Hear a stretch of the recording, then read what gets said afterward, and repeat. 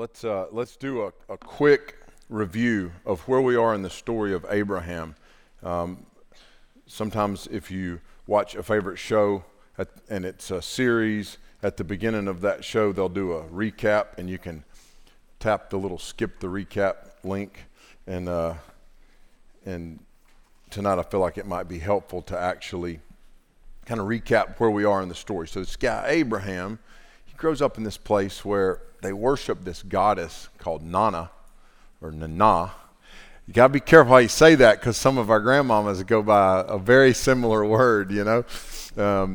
And so this moon goddess, her name is Nana, and these people are descendants of Noah's sons after the flood. One particular son, they settle in this place in what's known as Mesopotamia, and they begin to worship these pagan deities and specifically worship this goddess. And I've thought about this ever since. I don't know if you remember when we went through and we kind of got introduced to him, but I've thought about this, and I think Abram is 75 years old when we meet him. 75 years old. So what were his first 75 years like? We know they were pretty prominent family. His people were pretty prominent. But my imagination, some of you will appreciate this, and some of you maybe you don't think this way, but I know some of you probably do. My imagination goes to like a random Thursday in the life of 16-year-old Abram. Or, you know, grocery store day, you know, market day. I mean, they raise most of their food, but, you know, a day in the market when he's a teenager or when he's in his 20s, or like his wedding day to Sarah and all the, you know, dreams of how many kids they're going to have and all, you know, all that goes into that. Or what about like, I was thinking, you know, we went through the way they worshiped the moon goddess, and they did, there's evidence of human sacrifice. So wonder like a 12 or 14-year-old Abram being there at the moon festival and seeing these teenage girls being brought in, or, you know, like ornamentally dressed to go into this sacrifice to this moon goddess. They're going to kill these teenage girls. And then, like, he's a 12-year-old dude. That's part of his life. Think that would mess you up? Think that would twist you up? Think that would mess your thinking up? A lot of us can relate to growing up and kind of having certain things that you think, like the way you process information, the way you might view marriage or sexuality or relationships might be informed by a messed up upbringing, you know? It could be something like that. But this guy, Abram, is such a complex character, because when we meet him, he's 75 years old.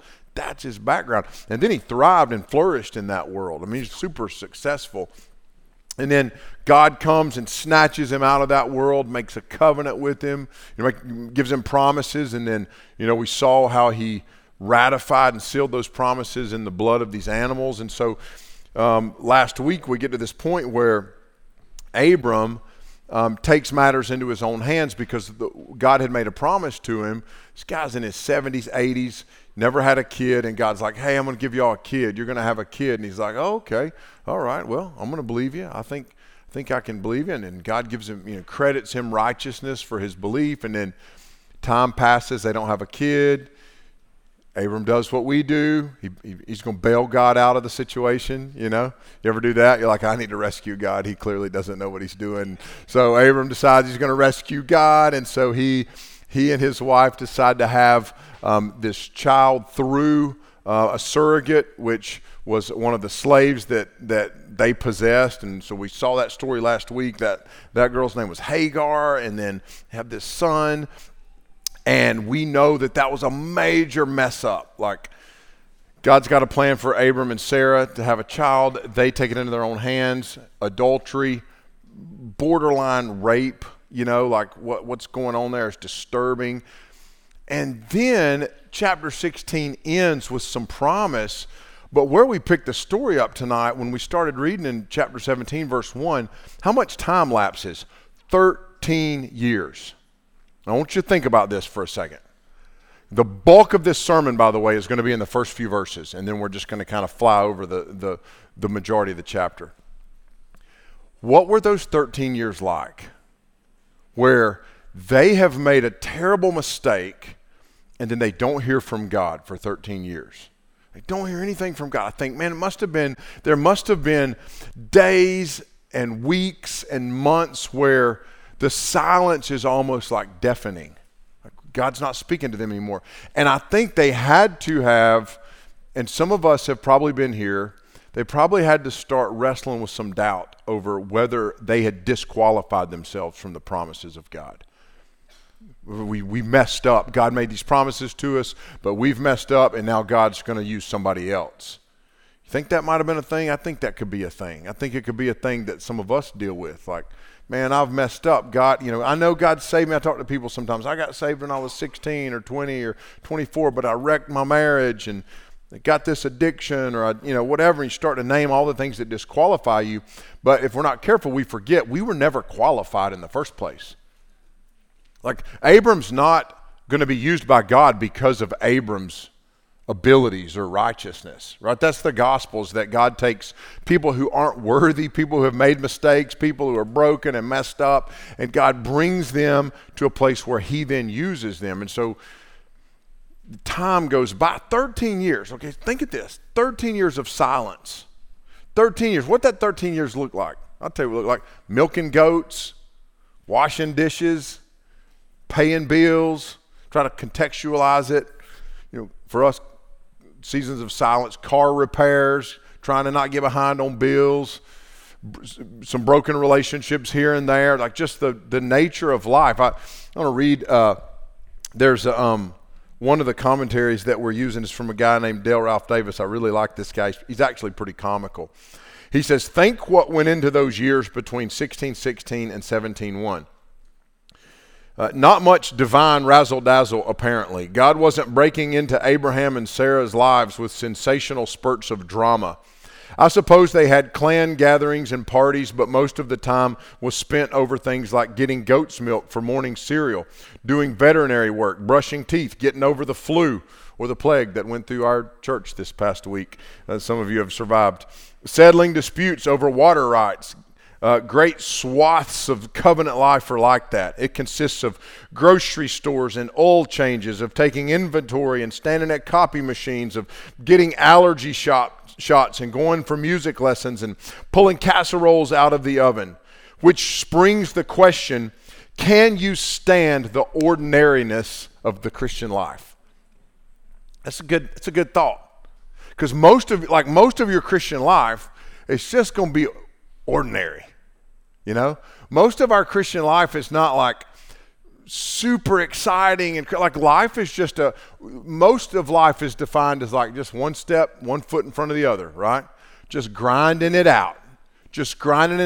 Doing some study this week. I'm real fascinated right now with, I'm not picking on anybody, but I'm going to share some thoughts and insights.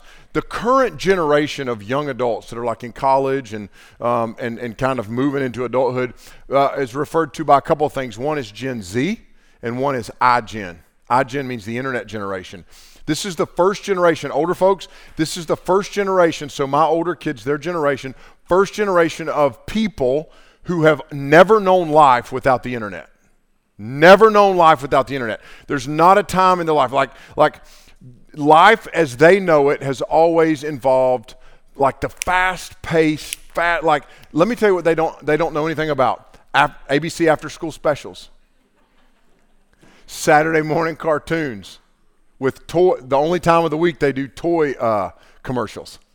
Yeah? Or sugar cereal commercials, They don't know what it's like to watch an episode of something and then have to wait an entire week and make sure that your schedule is ordered around that 1 hour that's going to contain 23 minutes of commercial messages. So it's 40 minutes of programming. And you got to wait the whole, and if at the end of the episode, which they would do this about once a season, it would say to be continued, ... And you're just like, oh my goodness. Oh my God, are the Duke boys really going to get captured by Roscoe P. Coltrane this time? Like, are they going to get over the county line with the moonshine? Is B.A. Baracus really not going to come back from actually getting beat up this one time. You know, like you go through, and like life up until the internet was, let's be honest, was a lot slower pace, wasn't it? Things were just slow.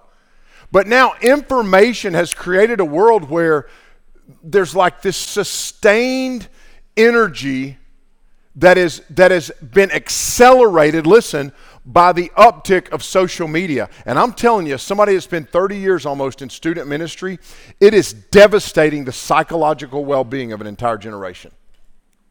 People don't know what to do if they don't have an uptick in expressions of acceptance. Like, comment, subscribe. Like, comment, subscribe. Did you see what I posted? No. Like, what about the ordinariness of life? Where you get up in the morning, you brush your teeth, you put on your shoes, you do your 10-hour workday, and you just go through life. Because the reality is, regardless of how much information is at our constant disposal, boredom is a good thing, y'all. Boredom is a good thing. This week, me and Hank were sitting, and Jill was out there for a little while, and then Jill went in, and I watched the Parker kids, Hank's boys, the Regal kids, and the Holloway kids swim in the pond, jump on a trampoline, go to the top of the mountain and back. It was about a 2-hour, they conquered the Russian army somewhere up on that mountain. Okay, like they're playing make-believe, like they're up and I thought, I thought about a study I read recently about this generation is growing up. That it started off as helicopter parenting, and it's turned into bulldozer parenting, where we're obsessed with safety in the physical realm and completely unguarded in the spiritual and mental realm. And it's creating an inability to be bored and to be creative and to just trust in the Lord and His provision for your life without constantly needing some sort of affirmation or without constantly having to be cheered up because I'm just sad all the time. We live in a sad society, man. People are just sad. When I was a kid, I was thinking about this the other day. I'm pretty sure I was beaten beyond what was legal on a regular basis. And I have nothing but gratitude towards my dad and total understanding of why he did what he did. Like when I think about me, like, yeah, he didn't have a choice. He had to win that war. He's like, I will beat you down. I will win. And you will be in pain, but I will, but I think about like growing up, a lot of us in this room, poor, bored, and happy. Because the value system that's created in boredom for the believer is relationship, experience, satisfaction that comes from grinding it out at work and putting in a good day, and at the end of the day being happy and satisfied with what you've done. There's a lot we can learn from those seasons of silence. And if we're honest with ourselves, most of us, the majority of our life, I'm going to give you 6 or 7 P's tonight. I'm going to alliterate. I'm the one pastor at Red Oak that will alliterate. And it's kind of cheesy. I know it's hokey, but it's the way this brain works, okay? And it's this. We have to get to a place where we're happy and comfortable with nothing more than the presence of God in our life. God's present. He's just present. Listen to me, Red Oak. God is with you always. When you're sad, when you're freaked out, when you're discouraged, stop for a minute and think about the fact that the Lord is in that moment present with you. He's present with you. He ain't gone nowhere. He's gone nowhere. He's unchanging in His presence. I can't help but wonder if when God shows up in chapter 17, verse 1, His presence, I wonder, was it shocking? Or is it just his vocalization that might have been shocking? Because maybe they had been grinding it out, just trusting in the presence of the Lord. But I know they're human, and we're human, and you're human, and I'm human. There had to have been some times where they were doubting. God's done with us. Hey, Abraham's 99 years old. Later in the story, he laughs when God's like, y'all going to have a kid. He's like, I had knee replacements 25 years ago. I have a kid? That's so great. I believe you. You feel the gritty reality of this dude's situation. The presence of God is there, and And I'm so grateful. I'm going to tell you something that I think Abram and Sarah were learning is this. God doesn't move at the speed that we typically want him to move. But I'm going to give you one nugget right here that I think is really helpful for me. Speed is almost always the enemy of depth. Speed is almost always the enemy of depth. In other words, God tends to move slowly because he's conforming us to the image of Jesus. He's teaching us along the way. He's taking us through a process. And a lot of times we want things to happen more quickly. We want it right now, right now, right now. And speed tends to create shallow experiences. Speed is often the enemy of depth. God doesn't need us, and in his silence, God has not been confused. He didn't get sidetracked or trying to figure out what to do next, or God wasn't lost or kind of at wit's end. He knew what was going on. We do some observations during seasons of silence when we recognize the presence of God. One thing to know is this: God remains the same. He's unchanging. Jesus is the same yesterday, today, and forever. The world is no more or no less broken at any point in history, but sometimes we feel the effects differently based on the season that we're in. Think of this in terms of like what it was like after 9/11, and people tend to be more focused in a time like that on who God is. Distractions tend to increase during the slower, quieter season. Some people thrive better in the quiet times, but most of us have to work harder at that. Most of us need a dumpster fire. We need drama. We need just something in our lives that's pulling at us and tearing at us. We need difficulty to drive us to a place where we focus on Jesus, because it's harder to do it when things are quiet and calm and there's no distractions.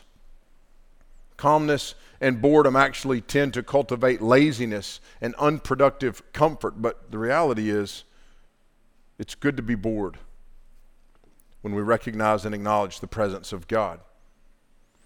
But when God makes a promise, he doesn't go back on it. When he sets a covenant, he doesn't go back on that. So the next thing that happens after Abram is like if God reveals his presence to him. In verse 1, when Abram was 99 years old, the Lord appeared to Abram and said to him, I am God Almighty, walk before me and be blameless. This is really pretty awesome, because what he does is he reveals his power. So you've got the presence of God, and now Abram is reminded of the power of God. What does he call himself right there? He calls himself God Almighty, which we would say God the Mighty, which is the Hebrew name for God there is El Shaddai. Remember that? The great 80s Amy Grant song? It's awesome. It's good. It's really good. And she actually talks about Hagar in that song. God Almighty. God is saying to him, okay, I'm here. 13 years of silence. I'm here. And I'm still the one who has the power to do whatever I please to do, whatever I've said I would. He's reminding Abram of his power. He's reminding him that he is the God who has the power to fulfill his promises. These are the first words that God has spoken after 13 years of silence. The first words that God speaks are the words that he speaks to remind Abram of his power. God is a God of power, and that power has not changed. He still has done and continued to do what God does. He upholds the creation, and he moves in the hearts and lives and affairs of people. He can do what no one else can do, and in fact, nothing is too difficult for God, because he's God El Shaddai, God Almighty. Jeremiah 32 says that nothing is too difficult for the Lord. He says, great Lord, you've made the heavens and the earth by your great power. Nothing is too difficult for you. Nothing's too difficult for God to do. So he's coming back into the conversation with Abram, and he would remind him of his power in verse 1. And then he would call Abram to a life of purity. He says, I'm God Almighty, so this is who I am. Now walk before me and be blameless. And this idea of purity demanded, so we see presence, we see power, we see purity. And what he's doing is like he's outlining the Christian life. He's saying, walk with me, walk before me, walk in my truth, and be blameless. And this idea of being blameless is not like, hey man, go be perfect and don't make mistakes. He's saying be wholeheartedly, completely devoted to me. That's what he's saying. Be totally surrendered to me. That's the call of God for all of us. That's the call of God on our lives is, hey, surrender to me. Be totally devoted, completely surrendered in devotion, in wholehearted devotion, in wholehearted loyalty. God is calling Abram to trust, obey, surrender, and follow him. It's unqualified, unreserved surrender because of who God is and what God has done. He's demanding purity, but that purity is not just like, hey, follow the rules, or hey, don't do this and don't do that. And it's not like a legalistic system. It's about devotion to the Lord. For us, our Christian life should not be like defined and primarily marked by our ability to be religious. Well, I go to church and I follow the rules and I don't, what's the old saying? Don't drink, smoke, or chew, or go with girls that do. Here's my list of vices. I don't do any of that, so I'm a good Christian. Like, how many of you don't have to raise your hand, were raised like, well, that was kind of the thing. Like, here's the rules. Here's what good, for me it was, here's what Baptists do. Baptists tuck their shirt in. Baptists have short haircuts, I thought that was Mormons. No, they would do to the tie and the bike. That's different. Okay, so you come up with these rule systems, and what he's saying is not, hey, here's what I want you to do, be blameless by following the law, because Paul will write in the first part of Romans that the law wasn't even in place yet. He's saying, I just want you to be devoted. You know what God wants from Abram is what he wants from us? Devotion. Undistracted, unqualified surrender to follow him, wholly and fully devoted. Watch what Abram does in verse 3 rather. He fell on his face. So the next thing we see is praise. The response of Abram is praise. He begins to praise the Lord. He falls on his face before the Lord. This is a life of obedient worship, and this praise is not based on a feeling. I think this is important. Tuck and I and Laylee was there. We had a conversation sitting around the fire. I think it was last night, maybe not before. Tuck's trying to find a church to go to. He's like, went to this one super charismatic church, doing the charismatic shuffle. Y'all know that one? Y'all see that one? No? Okay, you ain't been to that church. I've been to that church. So like boom, music starts. Like, that's what happens. It's crazy to see. It's crazy to see. It's like, boom. As soon as it starts, so we're having this conversation. He's like, man, I went to this church, and as soon as people are just talking and being crazy, acting crazy, guys up there talking, as soon as the music starts, everybody starts worshiping. And the music stops, and the preacher starts talking, and everybody gets distracted. They're fooling around on their phones. And I think there's this cultural, and maybe this is nuanced, but I think there's this cultural idea that we got to confront sometimes, where we think of worship as music and musical experience. We think of worship as expressions of devotion to God when the music's playing. Now, it is part of it. The music here, I love music here. I love the way we sing. I love the way this church worships. I feel like it's awesome because I feel this balance of, it's just sincere, it's real, but it's not. You know what I'm saying? Like it's not. You remember those Motown bands? It's like one dude's over here singing, and these other four guys are going like that, right? So it's not like, that's not like good worship. Just because you're moving the right way, or raising your hand on cue, or saying the little filler lines that Tomlin says when he sings the song. You know what I'm saying? Like worship to the Lord is, boom, God says, I want you to be blameless. I want you to be devoted to me. And Abram says, okay, you got it. And he falls flat on his face in a posture of, whatever you say next, I'm going to do. Whatever you say, doesn't matter if the music plays or not. Whatever you say next, I'm going to do. That's worship. That's praise. Abram shows us what praise looks like, because let's be honest, Abram's a goof up, man. Follow his life and the trajectories of the highs and lows and ups and downs. We can learn from him because he messes up so much. I think that it's important when we think of praise and worship, that what drives our worship is not a feeling, but theological truth. Because I want to tell you something. All theological truth is profound. When God shows up after 13 years of silence and says, I'm El Shaddai. Literally, you think of the loudest, scariest, most intense, most obnoxious thunderstorm you've ever heard. I want you to imagine lightning cracking, thunder shaking so much you can feel it in your body cavity. And that's not as intense as when God showed up that day after 13 years of quiet and went, I'm still as powerful as I was 13 years ago to the day, the last time I talked to you. And that reality is what drives Abram's worship.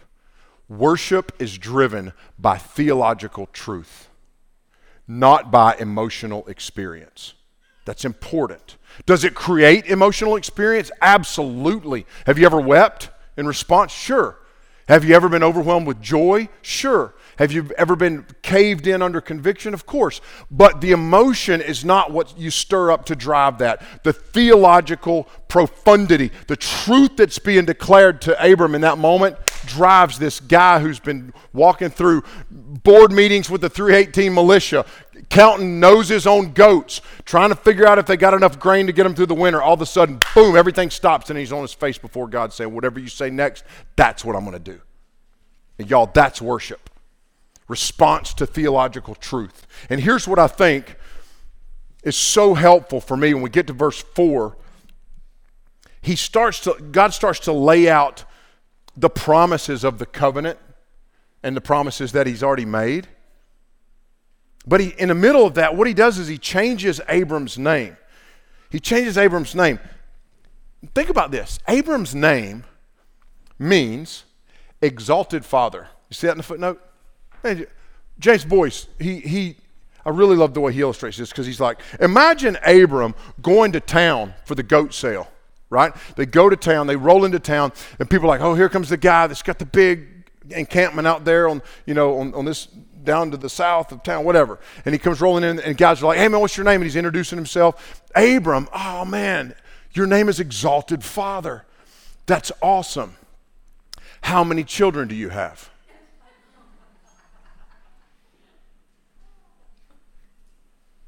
None. I got 0. Well, I got 1. But it's not a son of promise. It's a son of my own failure to be the man that God called me to be. The only thing he's got to show for his name is his own mistakes. The only thing he's got to identify and associate himself with when it comes to his name is his own mismanagement of God's promises. Can you relate to that? So God shows up and he's like, I'm changing your name. Thank you. 99 years. God, you cannot imagine the last 13 years how awkward the conversations have been. What are you going to call me? How about Ray? I've always thought Ray was a good name. Let's do something with 1 syllable. Let's walk it back. Abram. It's not long, it's not short, it's in that weird in-between. Let's walk it back. How about let's cut it to Abe. Could we do Abe? That's trendy. No, I'm going to change your name. I'm going to add to it. Abram's going to become Abraham instead of Exalted Father. Your name is now Father of a Multitude. Okay. I'm just picturing him walking into the tent, families together. You got Sarah's in there. Extended family, the most loyal of his servants. All right, guys, changing my name. We knew this was coming, man. We knew you're probably sick of having to explain that to people. Changing my name. Actually, the Lord spoke to me and told me he's changing my name. Oh, yeah? Okay. Well, good. Yeah, but still, those Exalted Father conversations, we wondered, it took you till you were 99 to figure this out. Yeah, here's what I'm changing my name to. Multitude of nations. The promises of God oftentimes just don't even make sense. They don't even make sense. But we need to hang on to them. We need to hang on to them. Because God is the God of promises, and the rest of the chapter, 13 times he uses the word covenant. 13 times. So what do we do with the promises of God? Because at this point, God's given Abram this promise, and he's saying, here's what I'm going to do. I'm going to give you a child. In about a year, your wife's going to have a kid. Hold on to this promise. Let me tell you, the promises of God, here's the way I want to illustrate the promises of God, the way this needs to work. The promises of God, I want you to imagine someone who has a coin collection or something that I think is really cool, an arrowhead collection. We first started the camp, found pretty quick 5 or 6 arrowheads. And I like to take those arrowheads out, and I like to just kind of roll those over in my hand. I like to finger the tip and feel the edge and look at the craftsmanship. Have you ever seen one? We live in Cherokee. This is the heartland of the Cherokee Nation. And I'll look at that, and I'll look at the craftsmanship and the balance, and I think at some point in history, somebody sat down on a stump and cut this out of some flint. And then they tethered it to a shaft, and then they used it as a projectile. And I'm finding it where they shot a rabbit, they shot a deer, they missed one and couldn't find it. I don't know. I'm finding this thing. There's a story to this that precedes me. There's history to this. There's purpose in this that I'm only looking at it and getting what's right in front of me. But when I roll it over in my hands, it triggers memories that I don't even have. Memories of the imagination, but they're rooted in truth. The promises of God sometimes are like that. I'll mull over these promises that Yahweh made in generations past. What was God doing with Israel? What was God doing with Daniel? What was God doing with Peter? What was Jesus doing at the cross? What was Jesus doing by the Sea of Galilee? What am I receiving as a child of God? What Peter calls great and precious promises that I need to take out and examine. And I wonder in those seasons of silence how much healthier it would be for us if we would remind ourselves of the promises of God.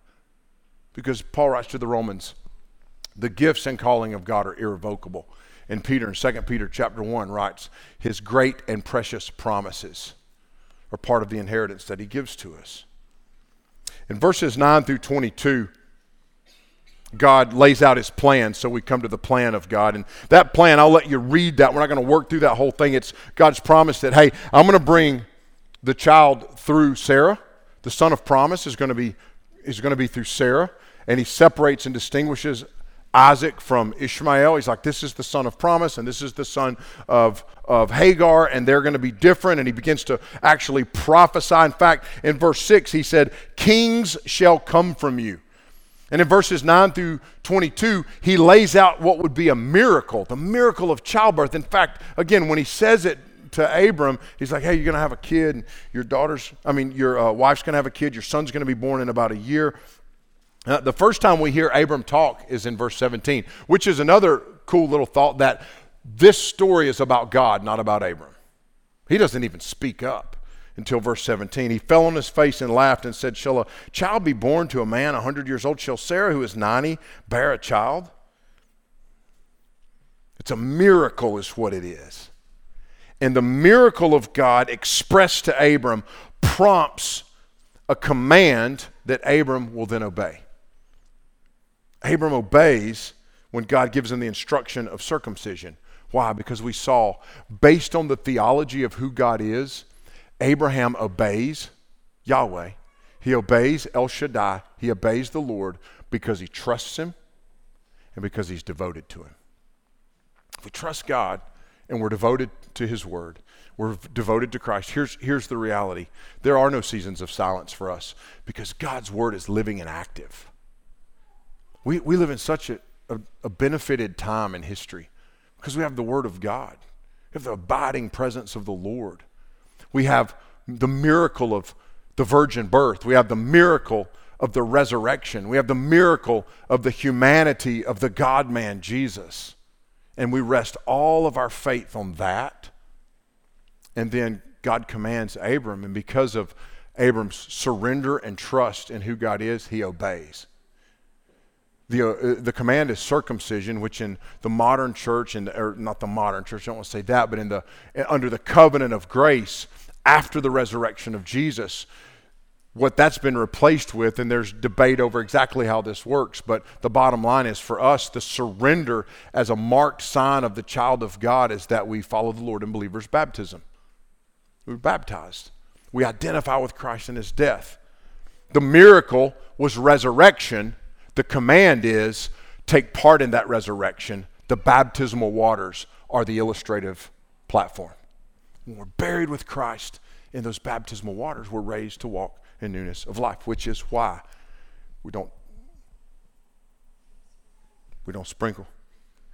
Well, we're not Baptists. Okay, my time's up. I'm at 34:45. 35 minutes is the sermon time, all right? So we're done with the sermon, but now, all right, hang on. Baptizo is the Greek word. It means to immerse or submerge. The problem was, and we're stepping into like a little history lesson, all right? The problem was when the King James, when the English translations were being translated, by then the universal church that was predominantly Roman Catholic had instituted infant sprinkling, and so they didn't translate the word. Because to translate it purely would have been now be immersed with Christ in his death. So they just left it baptize. And so then you just got to like interpret it yourself. It's to be buried with Christ. The sign of circumcision was a symbolic act that had a command attached to a promise. Baptism is a symbolic act that rests on a fulfilled promise. If God was true to Abraham and all of his covenant promises, you better believe that the covenant that was ratified in the blood of animals is not as binding as the covenant that's ratified in the blood of Jesus. And we would say it is as binding because it's binding based on the character of God, but the fact that you and I have been sealed in the blood of Jesus. This is why the writer of Hebrews uses the word better. This is better. So Abraham obeys. Because why? Because he is in full surrender. The conclusion is 2 verses, 7 and 8, are the main idea of the text. And I want to give you these 2 ideas, these 2 things that we need to understand as we go out of here with Blair's challenge to act on the hearing of the word of God. The first one is this: God is for Abraham and God is for us. God loves us and he gives us his goodness, and even in difficult times and seasons we can trust that. God loves you. Paul wrote to the Romans, the gifts and calling of God are irrevocable. And Peter writes, the great and precious promises that we see and receive through the power of God in our lives reveal that God is for us. God is for you this week. And the second thing that we can take away is that God has an inheritance for Abraham that he didn't get to fully see in this life, but we've been given a great and precious inheritance and an eternal future and an eternal hope that when we studied through 1 Peter last year, we saw is kept, which means guarded, protected in heaven for us. The promises of God are irrevocable, and they're protected, they're guarded, they're kept for us. So even in the seasons of silence, let's hold on to the promises. Let's mull them over in our hands. They preceded us in one sense because God is eternal. They need to be constantly put in front of us. God loves me. God is for me. God has a plan. God has a purpose. God has given me commands and instruction.